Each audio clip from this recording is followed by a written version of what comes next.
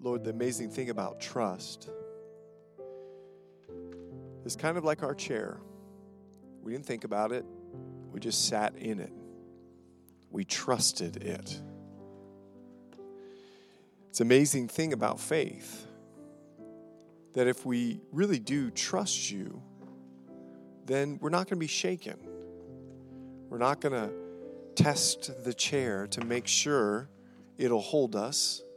We're not going to walk around it to make sure that its legs are firm. If we just trust the chair, we sit down. And if we just trust you, we're not going to be worried about whether you can hold us, whether you can get us through, whether you can sustain us. For Lord, you bear with us. And Lord, as a church, today we take a moment longer to seek you. We seek you because you've asked us to continue to seek you. And so we pray. But our corporate prayer life, it only reflects what's happening behind closed doors in our prayer closet. And so corporately, we gather together to illustrate what's happening in private. And we're asking you to intervene on our behalf, to have mercy on our nation. Lord, we see the peak of COVID once again climbing. We're asking, heal our land. And the prescription for healing is the humility of prayer, where we say as a nation, we've sinned against you. Lord, we have developed laws in our country that directly oppose your word. There's actions and attitudes that don't reflect you. We're asking, Lord, would you have mercy on us? We see the division. We see the division amongst churches. We see the division amongst races. We see the division between, Lord, those in a neighborhood and their own police force. And so, God, we ask that you'd have mercy on our nation. And we pray in this moment, in this season, in this time, that this church would let our light so shine. That we would be careful of our own attitudes. We would be checking our own hearts. We would not grow apathetic, but sin would still shock us, and your word would still guide us. And Lord, though you tarry, let us not grow weary in doing good. Though you tarry, let our love not grow cold. And though you tarry, let us see it as your gentle spirit beckoning with the heart of people. I love you. And I pray, Lord, for our lost loved ones, names of people that are flooding our mind even now, that you would seek and save the lost, and you would use us, your ambassadors, your ministers of reconciliation for your glory. In Jesus' name, all God's people said, amen. Amen. Amen. Good morning, everyone. Great to see you guys. We're going to be in 3 areas of Scripture today. Matthew chapter 11, 1 Timothy chapter 6, and 1 Thessalonians. 1 Thessalonians chapter 2. Once again, Matthew 11, 1 Timothy 6, and 1 Thessalonians chapter 2. Now, if you did not get the Bible as your gift, so we have a gift of a Bible for you, and if you did not get it, we want to make sure that you get one. So anyone that has a badge on, one of the staff or volunteers, they will be able to get your Bible for you. Now, you might be going, wait, I haven't come back to church. What are you talking about, a gift of a Bible? Well, we know now that you've not been watching online. So here it is. We have a gift for you, and that gift is a Bible. And we have a journaling Bible, or we have a Bible and a journal. That is the living water flowing upon you guys. And you must be the anointed. And I know you guys are the anointed. I know that about you. And if anyone else gets the living water, I'm actually getting the mist of the living water on me. And I can just see this mass movement towards the tent as I see the rain coming from Saddleback. I'm kidding, Bev. We're good. Hey, so we're going to be there. As well, I want to let you know, I was with a police officer this past week. And before we began our connection, I said to her, hey, I want to thank you. I just want to thank you for being my police officer. And I want to thank you for what you're doing with all of the division. And she just stopped and she looked at me and she goes, I really appreciate you saying that. So here's the deal. I then asked her and I said, hey, our church, we want to do something for you just to let you know Coast Hills really appreciates you. Like we did the first responders thing after all the fires in Aliso. We wanted to let them know, and that's just the kind of church we are. And I said, but what I don't want to do is like what people have done for me. When I was a missionary, people used to send me their old shoes. What am I going to do with their old shoes? Like I just paid for this container to come, and it's filled with people's old shoes. Like what am I going to do with that? So I don't want to give you old shoes. And she said something to me. She goes, you know what? We love when people stop by, drop a card or maybe some cookies and say thank you. We just love that. So here's what I'm asking you to do. It's July 4th. We're getting ready to celebrate the Independence Day of our nation, right? So here's what we want to do. Food truck. We're not going to do an event here at the church because our job is to edify and equip you for the work of the ministry. And each one of you have a local police department. We are under the Orange County Sheriff's Department here. I've got one at Dana Point. There's one here in Aliso. I've called them all with great expectation to let them know we're coming. So here's the deal. I would love for you this July 4th to take a moment as a family, fill out a card, thank you for serving in our community, and just drop it by. And maybe with a cookie, maybe with a cake, maybe with a donut. I don't know. Just something that says, hey, we're thinking about you and we're grateful for you. My family's going to do it July 4th. We're going to drop off at Dana Point, let them know, hey, we the people here at Coast Hills Church, we want to let you know how grateful we are for you. Now, here's what that means. You got to get the card. That means you got to get in your car. That means you got to bake the toll house. It's your responsibility. My job, I'm saying let's go forward. Let's all do this together. And I really would love to see the face, and I won't see them because you will, the face of the police officer that I saw when I said to her, thank you. I pray that you'll see that same face when you follow suit. Amen? Amen? Amen means I agree, and you're going to do it. All right? All right.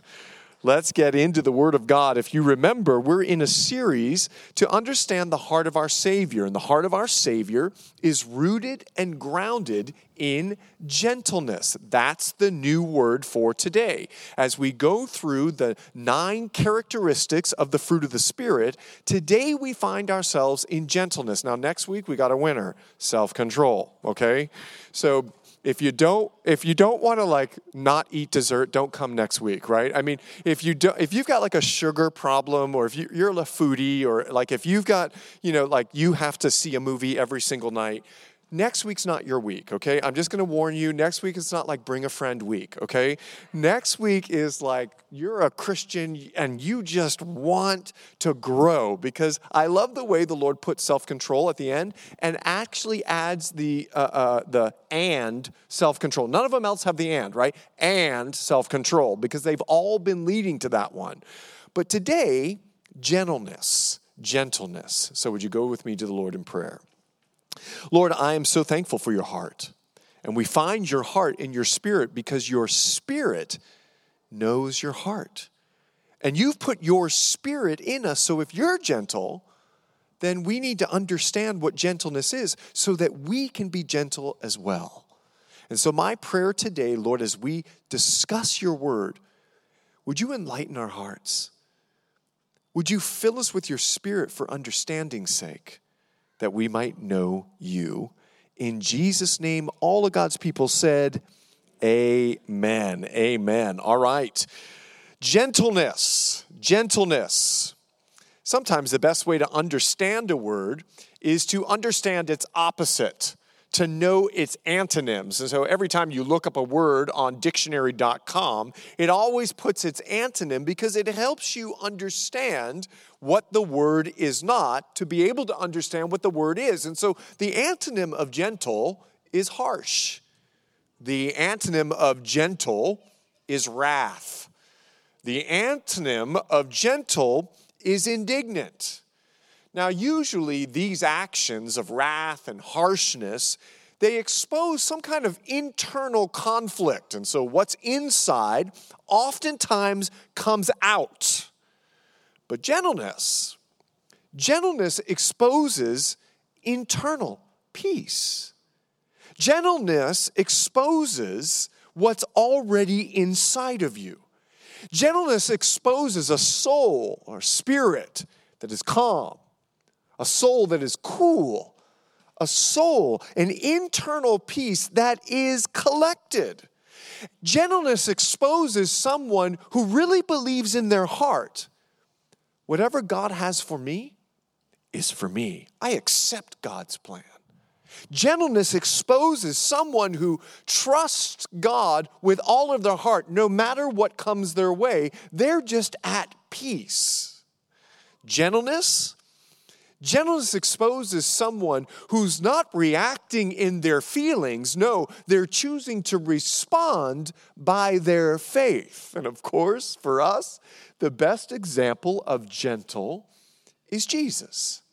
He displays for us gentleness, and his Spirit is gentle. And because his Spirit is gentle and his Spirit is in us, the reason why we want to learn what it means to be gentle is so that the fruit of his Spirit could flow through us. Well, I've asked you to turn to Matthew chapter 11. Let me set the scene up for us before we read Matthew 11.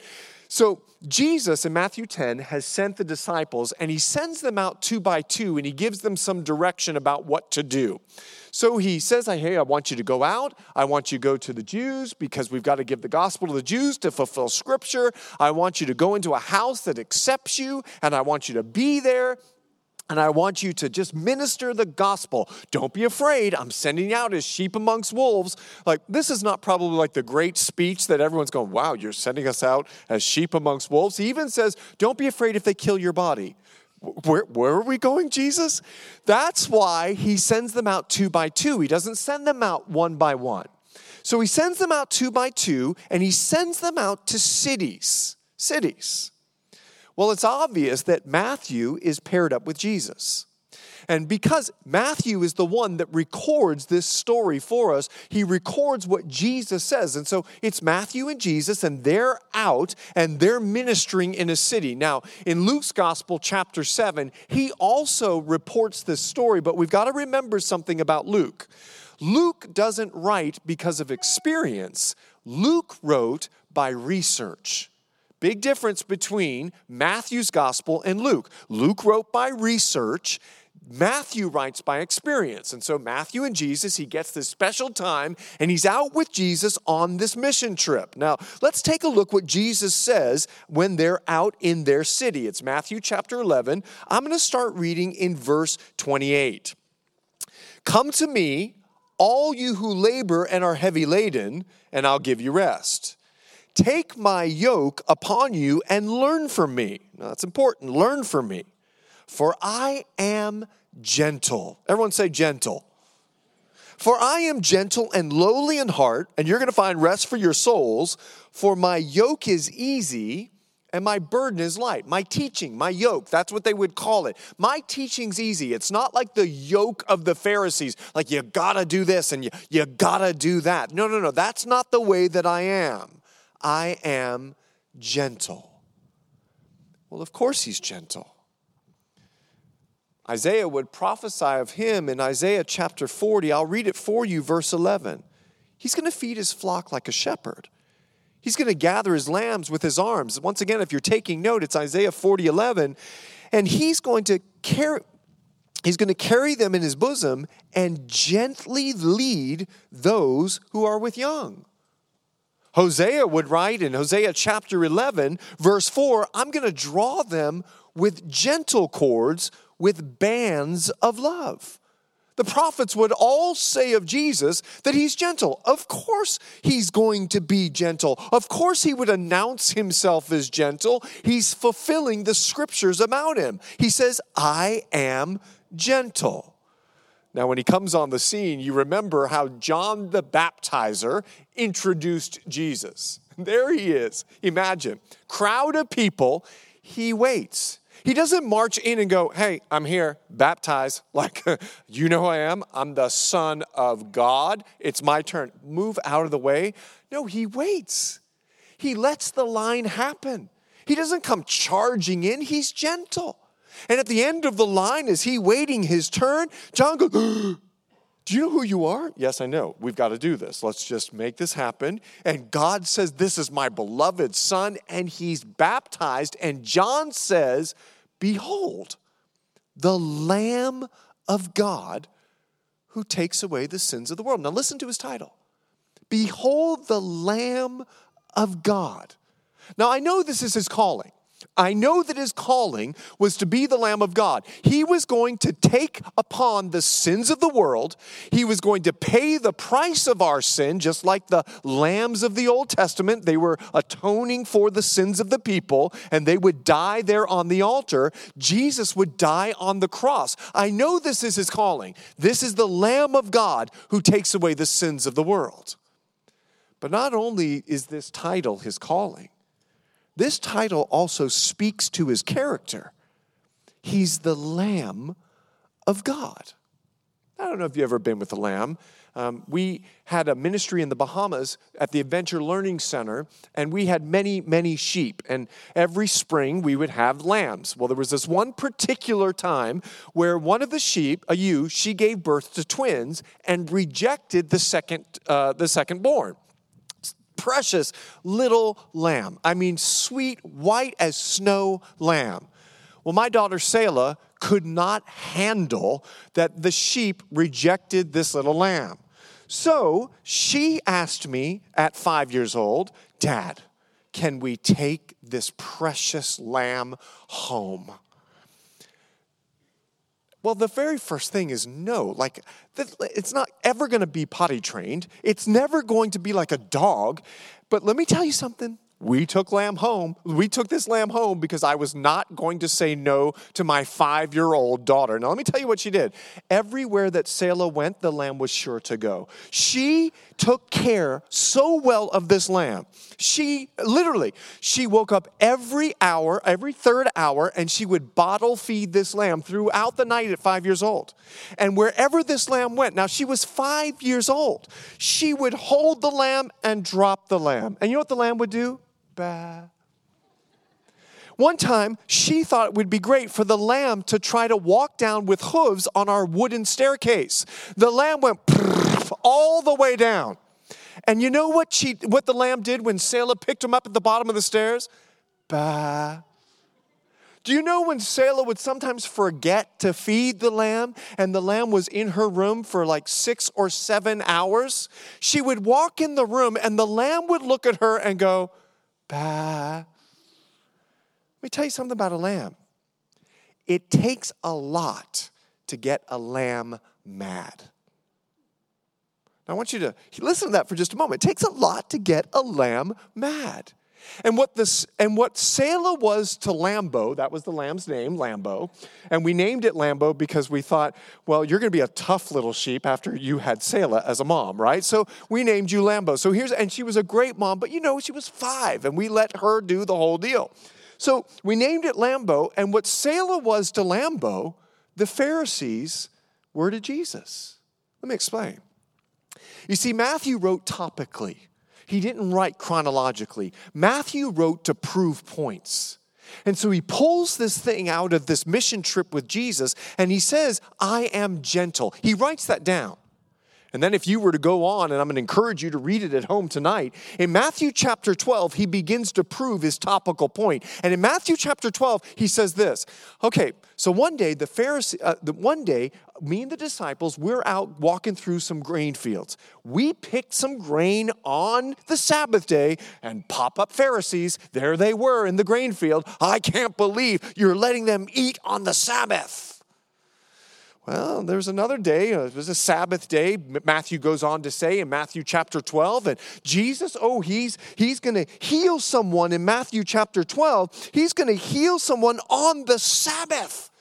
And the Pharisees, they get furious at Jesus. I can't believe that Jesus would heal on the Sabbath, that he would allow his disciples to pick grain fields, so they attack Jesus. And now Matthew proves his point. Maybe you'll turn there. Matthew chapter 12, look at verse 18. He writes of Jesus, behold, my servant. This is coming from the prophet Isaiah. He remembers this scripture. I have chosen my beloved in whom my soul is well pleased. I'm going to put my spirit upon him, and he'll declare justice to the Gentiles. He will not quarrel. Listen to his gentle spirit. He will not quarrel nor cry out, nor will anyone hear his voice in the streets. A bruised reed he will not break. A smoking flax he will not quench. Till he sends forth justice to victory, and in his name Gentiles will trust. Gang, let me explain something. It takes a lot to get a lamb mad. It takes a lot to get a lamb mad. And what Matthew writes of him is this. I get it. A bruised reed he will not break. A smoking flax he will not quench. No matter what the Pharisees do to him, he's going to be gentle. No matter how they come against him, no matter what they say to him, no matter what they do to him, even crucify him, he will be gentle. A bruised reed he will not break. A smoking flax he will not quench. I get it. His spirit is gentle. Well, you might say his spirit is gentle? Absolutely, even through till today. How many of you are glad that Jesus didn't come back like 5 years ago before you were saved? I am. Well, I was saved 5 years ago, but my point is, how many of you are glad that Jesus still hasn't come back yet because you have lost loved ones that need to come to Christ? Anyone there? And how many of you have lost loved ones or friends who hate God? How many of you have loved ones or friends that absolutely hate God? And aren't you thankful that God hasn't gone, you hate me? Zzz, gone. Let me give you a name. Stephen Hawking. Let me express the gentleness of God. I want to read a quote. We are each free to believe what we want, and it's my view that the simplest explanation is there is no God. No one created the universe, and no one directs our life, our fate. This leads me to a profound realization. There's probably no heaven. There is no afterlife. We have this one life to appreciate in grand design of the universe, and for that, I'm extremely grateful. Another quote. Before we understand science, Stephen Hawking said, it's natural to believe that God created the universe.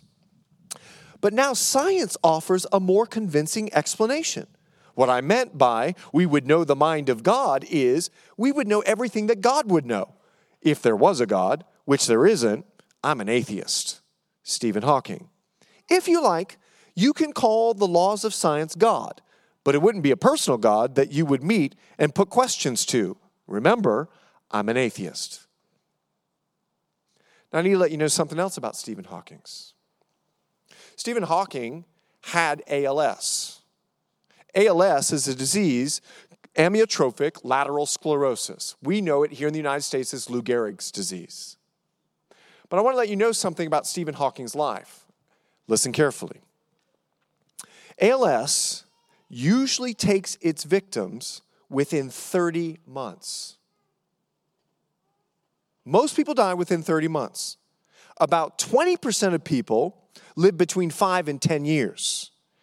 But there are some abnormalities to the disease, like Stephen Hawking, who lived 55 years with the disease. You want to tell me that God's not gentle?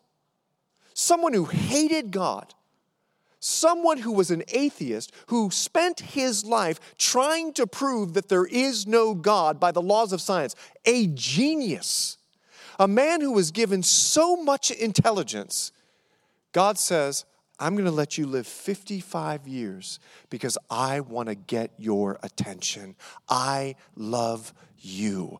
I want you to know I'm gentle. And I'm going to do everything I can over the course of 55 years, an abnormality with this disease called ALS, to show you're a miracle, to hopefully try to get your attention. Reminds me of King Manasseh, the most wicked king in all of Israel.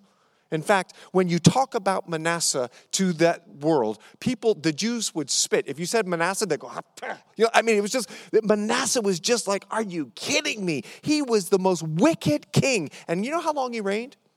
55 years. 55 years. Josiah was the most righteous king. Like, he just brought reform to all of Israel. He got 38 years. And studying this one day, and you go, wait a second. How does Josiah, who was righteous, get 38 years, but Manasseh gets 55 years? Oh, God, you're proving your gentleness.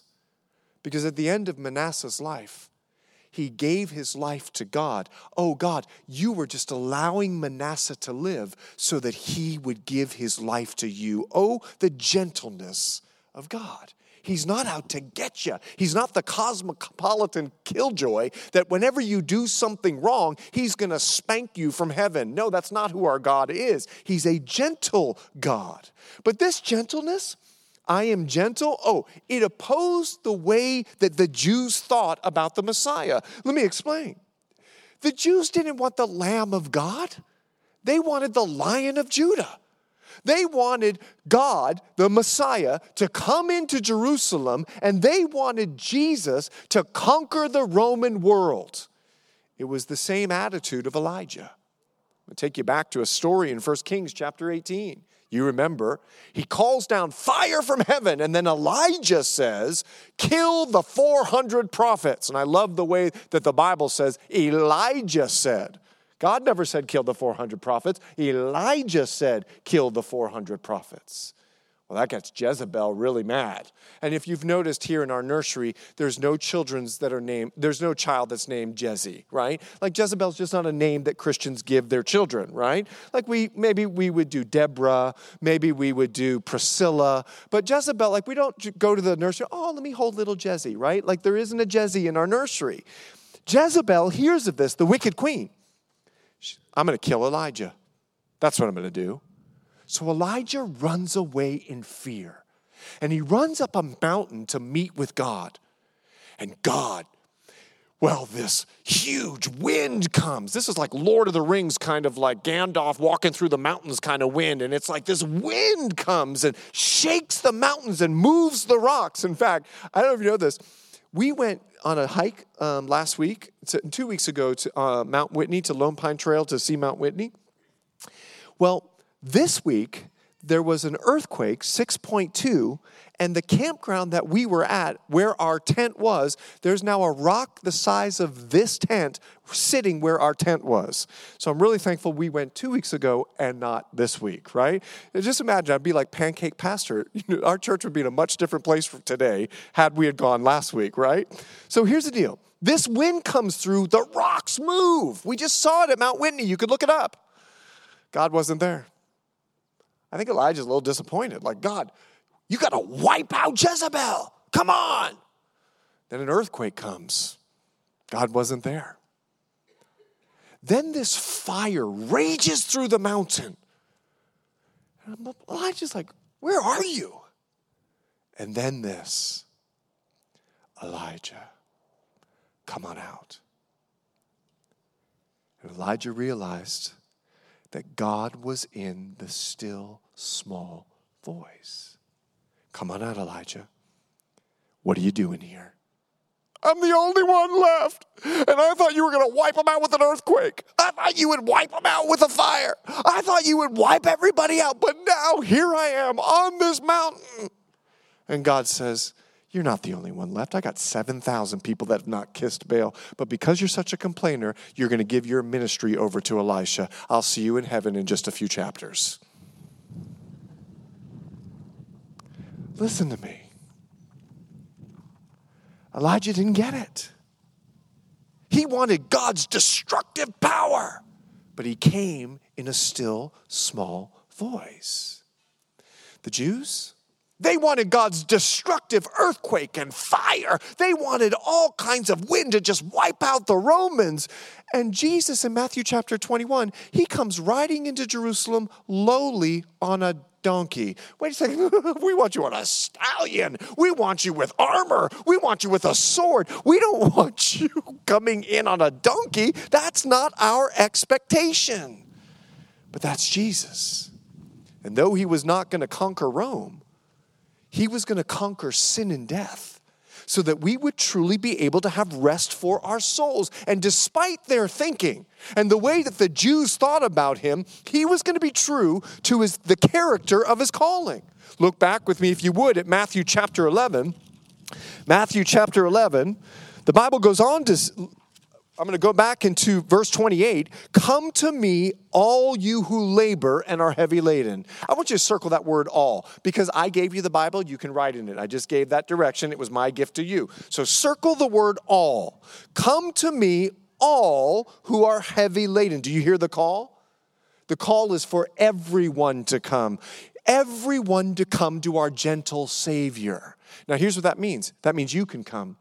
That means your lost loved one that hates God can come. Luke helps us understand this plead of all. Now, you don't need to turn there. I'll tell you the story.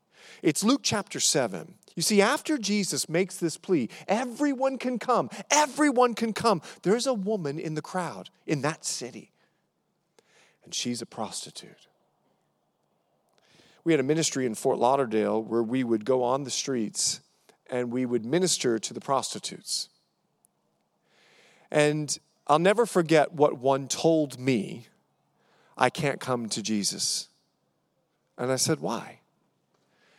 She goes, because I'm the lowest of the low. When you say the word sinner, she says, I'm below sinner still looking up. That's what she said to me. So there's a woman in the crowd that day. She's a prostitute. She's been used and abused by men. She has given her life to this kind of lifestyle. But she hears Jesus, gentle Jesus. Everyone can come. Well, Simon the Pharisee invited Jesus to his house for dinner. She didn't care. And there she is. Imagine the moment, right? There, Jesus sitting around this table on the ground. And she comes in. She's standing behind him, the gentle Savior. She begins to cry. Then she drops to her knees. She's crying so hard that she begins to wet his feet with her tears. And then she takes her veil off. Now, I don't know if you know this, but hair is the attractive thing to a Mediterranean person. So that's why they cover their hair, okay? It's not the body, it's the hair. So they cover their hair in that culture. So what she was saying is, I'm giving you the thing that attracts men to myself, and I'm going to lay it down at your feet because you said even I can come. And I came. And Jesus, he doesn't sit at the table and go, oh my goodness, I'm at Simon's house. This is really embarrassing. Why are you here? They're going to think things like, they'll probably write a book called The Da Vinci Code. Like, you need to back away. What are you doing? If you come here, they're going to think maybe I hired you the night before. Whoa, back away. No, he doesn't. You know what he says to this woman? The gentle Savior? I said, everyone can come. And that means you. And he said, peace, I forgive you. You see, everybody can come.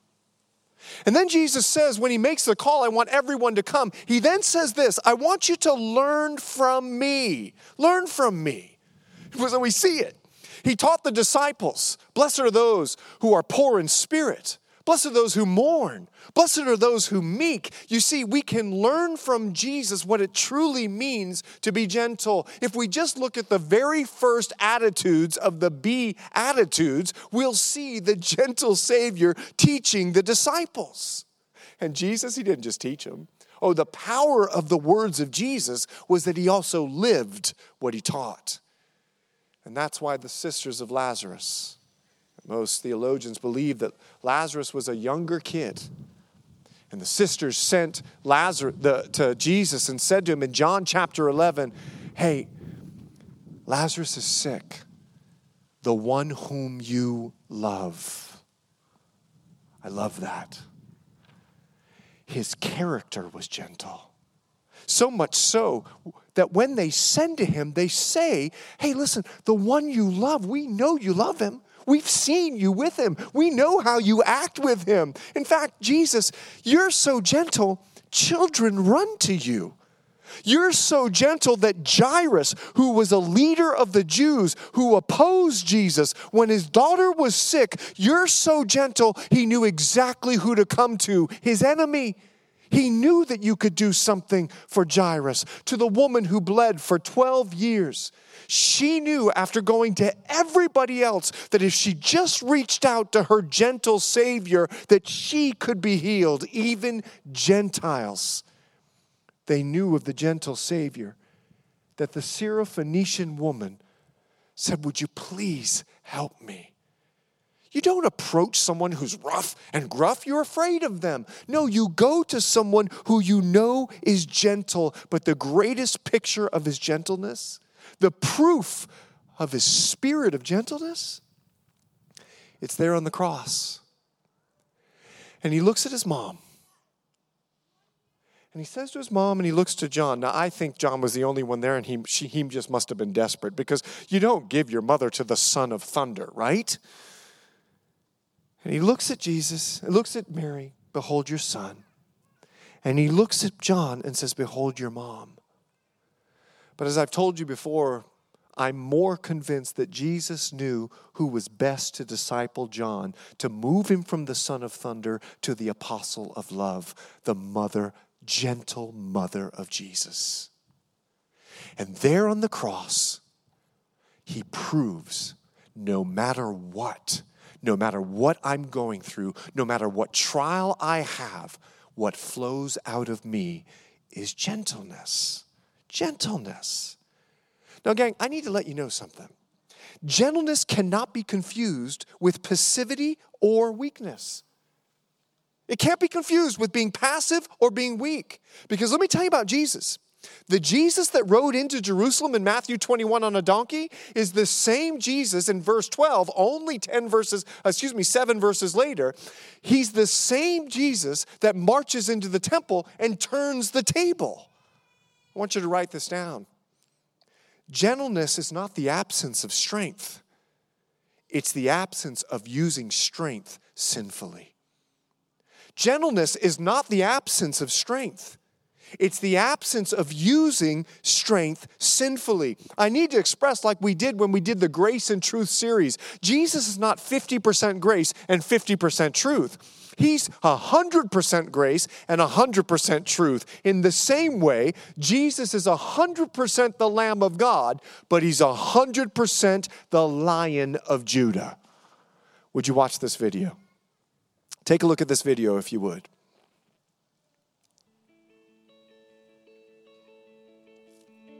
One, two, three, go, go, go.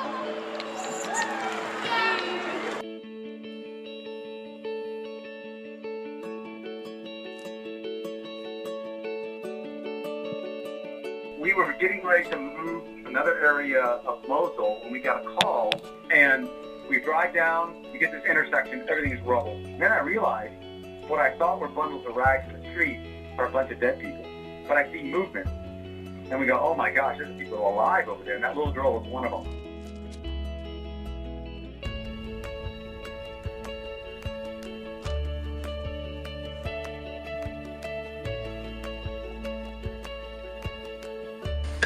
felt great. That was like a feeling of completion. I just ended up on my knees praying, thanking God, because it was overwhelming to me that we had been able to do that we survived, that she survived.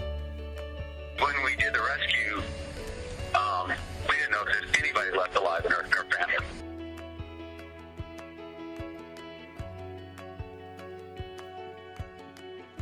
And one thing that really struck me was the grandmother and the aunt were just awesome, loving, wonderful people.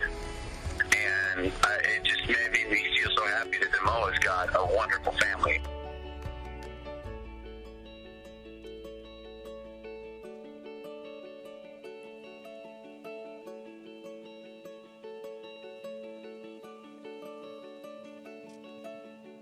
Let me explain.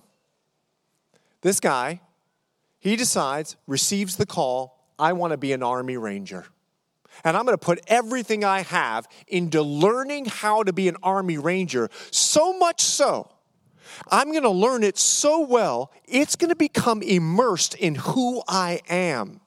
And in the midst of my greatest trial, I'm just going to respond in what I've learned. I'm so confident in my training, it's become who I am, that when I saw this girl that was still alive despite the fire, he became the Lion of Judah. And I'm going to put into practice what I've learned. I'm going to run out, get that girl, bring her back to safety. But then at the end of the video, what do you see? The Lamb of God with the little girl. You got this Army soldier, Army Ranger, who saved her life as bullets are flying, playing hopscotch with her, with his life, with it when her life was saved. Gang, you see, gentleness, a gentle spirit is like this Army Ranger. A gentle spirit is someone who's learned the ways of the lion and the lamb and confidently rest in the training to respond to all of life's circumstances. This is how we truly find rest with our souls. We learn from our Savior. We watch the lion, we watch the lamb, and we learn it so well, it becomes who we are. So in the midst of our great cross experience, in the midst of our crossfire, it's become so much who we are, we don't begin with a wrathful response, an indignant response, a harsh response. No, we've learned the way of Christ, that what flows out of us is His Spirit. That's rest for your souls. That's where you don't walk out of that marital conflict and, well, you're frustrated because of what you said or what you did. That's where you're able to walk out of what your child did that absolutely embarrassed you, and you're able to walk out of it not having to say sorry because the Spirit of Christ flowed through you. That's where you're able to walk out of that situation where someone looks at you as you're standing in line and says, "Back off, man." I heard a story this week. Someone looked at, the friend of a friend was telling me, someone looked at his friend and said, "Back off, man." And his response was, boom, and just punched him in the face. That's not the lion and the lamb. Gang, you can find rest for your souls. Peter did. It's 1 Peter chapter 4. I want to read it for you. Listen to what Peter wrote. Impetuous, impatient, loudmouth Peter. Listen to what he wrote in 1 Peter chapter 4, verse 19. Therefore, let those who suffer according to the will of God commit their souls to Him in doing good, as to a faithful Creator. Do you hear, Peter? If you're going to suffer, just trust God. Let your spirit be so at peace with whatever God allows to come your way that what flows out of you is a gentle trust in God. You see, this impetuous man became God's gentle man. That's what he became, God's gentle man. Peter was truly changed by God. Now, like the gentleness of Jesus, Peter learned to rest in his relationship with God, that whatever came his way, I'm going to be true to the character of my calling. I'm not going to blow up because I want Jesus to flow through me. I'm going to represent not just the lion, but I'm going to represent the Lamb of God as well. Now, some of us, after I use the marital situation, after I use the kid situation, and after I use the COVID situation, some of you right now are looking at me and you put your head down. I know what you're thinking. Man, I got a long ways to go. I am not this gentle person that you're talking about. I like the Lion of Judah. I am like the Jews. Come on in on the stallion. What's this donkey thing? You've got to let people know. Well, maybe I, like you, have got a long way to go. Turn with me to 1 Timothy chapter 6, like I asked. This is why I believe that Paul would tell Timothy this direction to each one of us. It's 1 Timothy chapter 6, but you, O man of God, let me say, O person of God, flee these things and pursue righteousness, pursue godliness, pursue faith, pursue love, pursue patience, but you, person of God, pursue gentleness. You see, we all probably got a long ways to go. And that's why Paul told Timothy, keep pursuing gentleness. Now, I love our Savior. And here's where we wrap up. You can turn to 1 Thessalonians chapter 2. 1 Thessalonians chapter 2, I love our Savior, and here's why. Jesus wants to build this character in you. He wants you to become his gentle person, and he's a great coach. And I remember one time I was praying for unconditional love, and God gave me some people in my life that I begged him, please, I don't want to learn unconditional love anymore. I'm tired of that lesson. It's like paying for patience, right? It's like you're be on the 405 for 405 hours, right? It's like I was praying. I was like, God, I just want your unconditional love. I want to be like you. And he gave me 6 people in my life when I was praying for unconditional love that I wanted them crucified. I wanted the earthquake of God to shake their worlds. I wanted the fire of God to come down and consume them. I wanted the wind of God at least to knock them down. And God reminded me, as I was praying these prayers for them, God reminded me, I thought you wanted me to teach you unconditional love. So I'm giving you people to help you learn unconditional love. And because he's such a great coach, and he so desires for us to be like him, let me tell you something. He wants the gentle character in you, so he's going to do this. He's going to give you difficult people. Philippians chapter 4, he says this, let your gentleness be known to all men. Now let me tell you what he's saying here. There's a fight in the church between 2 women. And these 2 women are having an argument. And he says in this, dealing with these difficult people, he says to them, could you let your gentleness be known? I want you to have a testimony like the Savior. I don't want you to be so hot and so apathetic. I don't want you to be on one extreme or the other. I want you to be moderate. I want the spirit of gentleness to flow out of you. The balance of not using strength sinfully, but living in the strength of God despite the way that you feel. He's going to give you difficult situations. The Corinthian church was the most difficult church known to Paul. 4 letters went in between Paul and this church. We only have 2. 2 Corinthians is the last of those letters. This church, they doubted Paul's apostleship. They said, you never showed up when you were going to show up. And they were saying all of these things because they really struggled with Paul calling them to live a life of righteousness in the midst of such a pagan world. They didn't know how to do it. And in this difficult situation, Paul says in 2 Corinthians 10, I'm pleading with you with the gentleness of Christ. God was still building Paul. He was still making Paul his gentle man, giving him this difficult situation. And Paul says, I'm pleading with you. But most importantly, gang, I've asked you to turn to 1 Thessalonians. 1 Thessalonians. 1 Thessalonians chapter 2. I want you to see this because we've been given a difficult task. And God wants us to use a difficult task to make you his gentle person. It's 1 Thessalonians chapter 2. I'm going to read verse 7.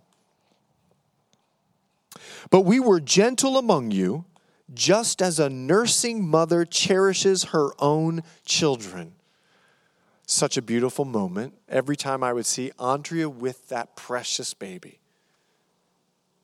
Crying. Wah! Wah! But as soon as the nursing moment happened, soothed, calm, cool, collect. Paul says, we came to you as a mom nourishes her own children, so affectionately longing for you, we were well pleased to impart to you not only the gospel of God, but also our own lives, because you become so dear to us. Gang, I know we got difficult people, and I know we're living in a difficult situation. And God has given us a difficult task. It's the task with difficult people and difficult situations to impart the gospel, to impart the gospel of God to difficult people. I know it brings fear. I know it brings some concern. In fact, on my personal Instagram this week, I posted a video and I said, I wonder if Christians could be as passionate as some of the movements that we see for holding a sign, ripping down a statue. I wonder if we can just walk into Albertsons and go, hey, do you know Jesus? We can't do that in South County. People will think we're strange. Do you know how strange I think it is of some of the things that I see on TV that people are passionate about? And we can't be passionate about ministering the gospel to difficult people. Well, what if they make fun of me? Let his gentleness flow out of you. What if they reject me? Let his gentleness flow out of you. You see, in the midst of our difficult people and difficult situation, the difficult task that we've been given is to impart the gospel. Put it into practice July 4th. Show up with a card. Show up with a cookie. And just say to a police officer, hey, I want to let you know, God bless you. Jesus loves you. We're thankful for you. Listen, we went out last night. And there was a guy that was with us. We went to Harbor House Restaurant. There was a guy who was with us, and I never let anyone pay, so he went to the bathroom and came back, and it was paid for. I go to pay. The waitress is crying. Oh, he was so sweet. He paid the bill, and on it he said, God bless you. God bless you. She's like crying there at Harbor House. God bless you. Because someone decided to be a gentle person and impart the gospel.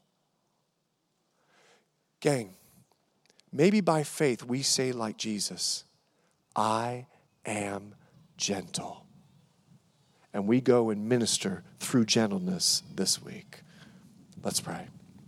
Father, I am so thankful that you are gentle because you put up with me. And I got to say, with about the 200 people that are in front of me, you put up with them. You didn't burn up the Pharisees when they were against you.